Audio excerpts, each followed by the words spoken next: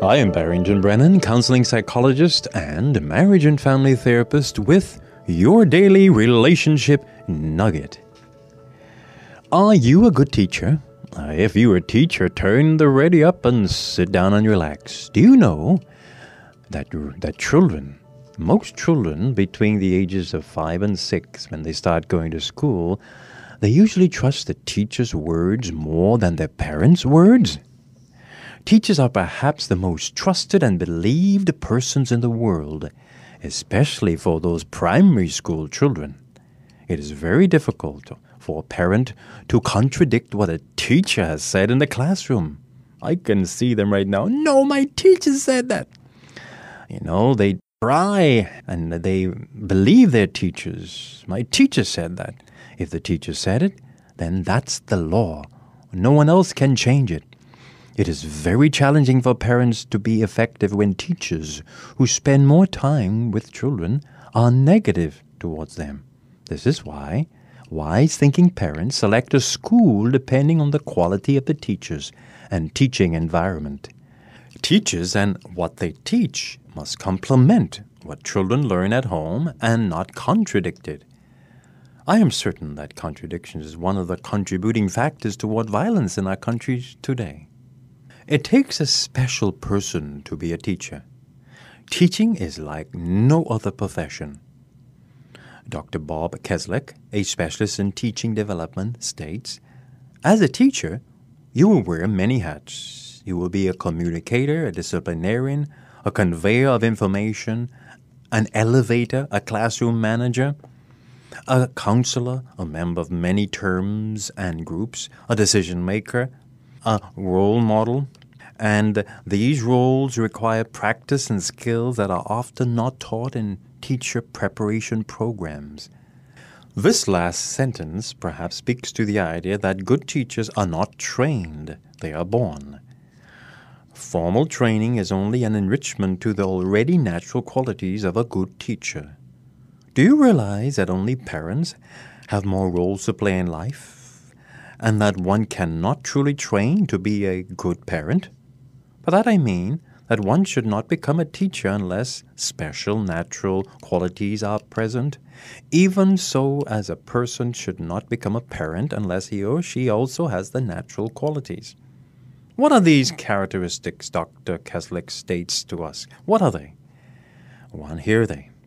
Good teachers are good at explaining things. I hope you're listening, teachers, or those who want to be teachers. Good teachers are good at explaining things.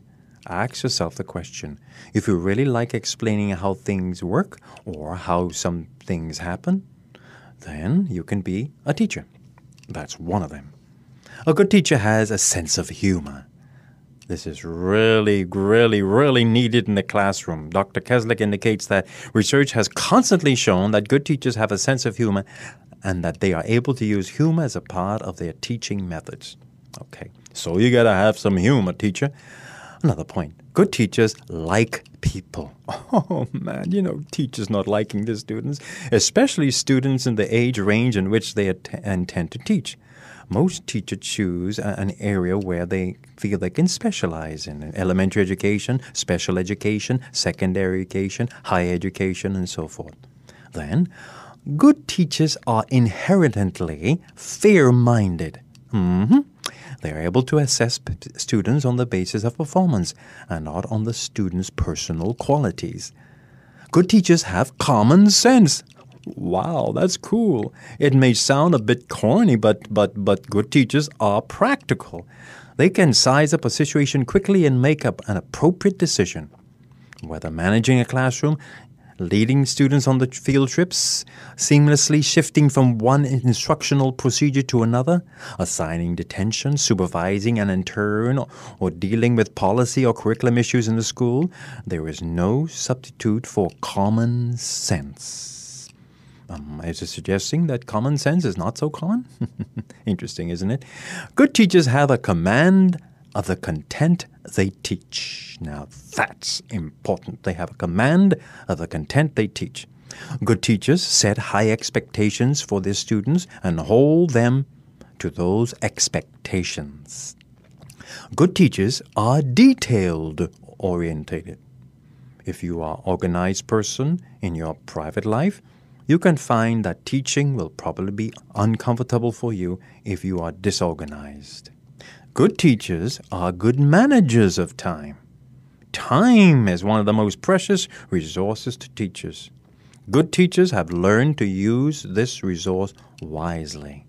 And then finally, good teachers can lead or follow as the situation demands.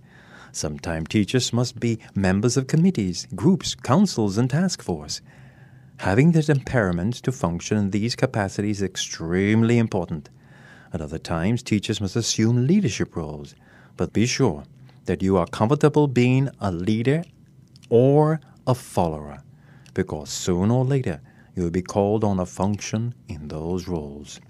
And these are just some of the key outstanding characteristics of a good teacher.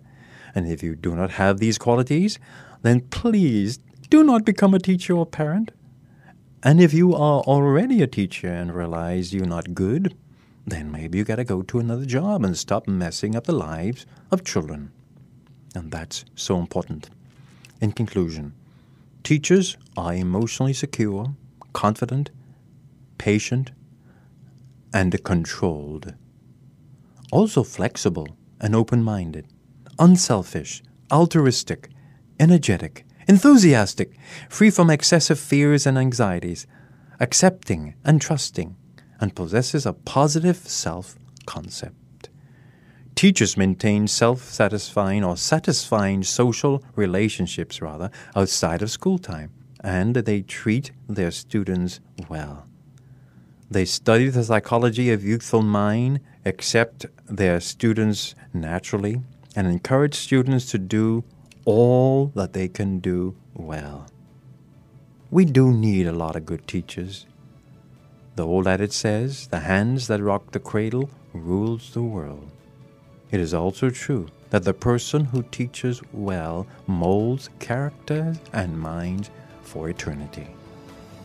Good teachers prevent violence. This has been your daily relationship nugget. I am Barrington Brennan, keeping a smile on your heart.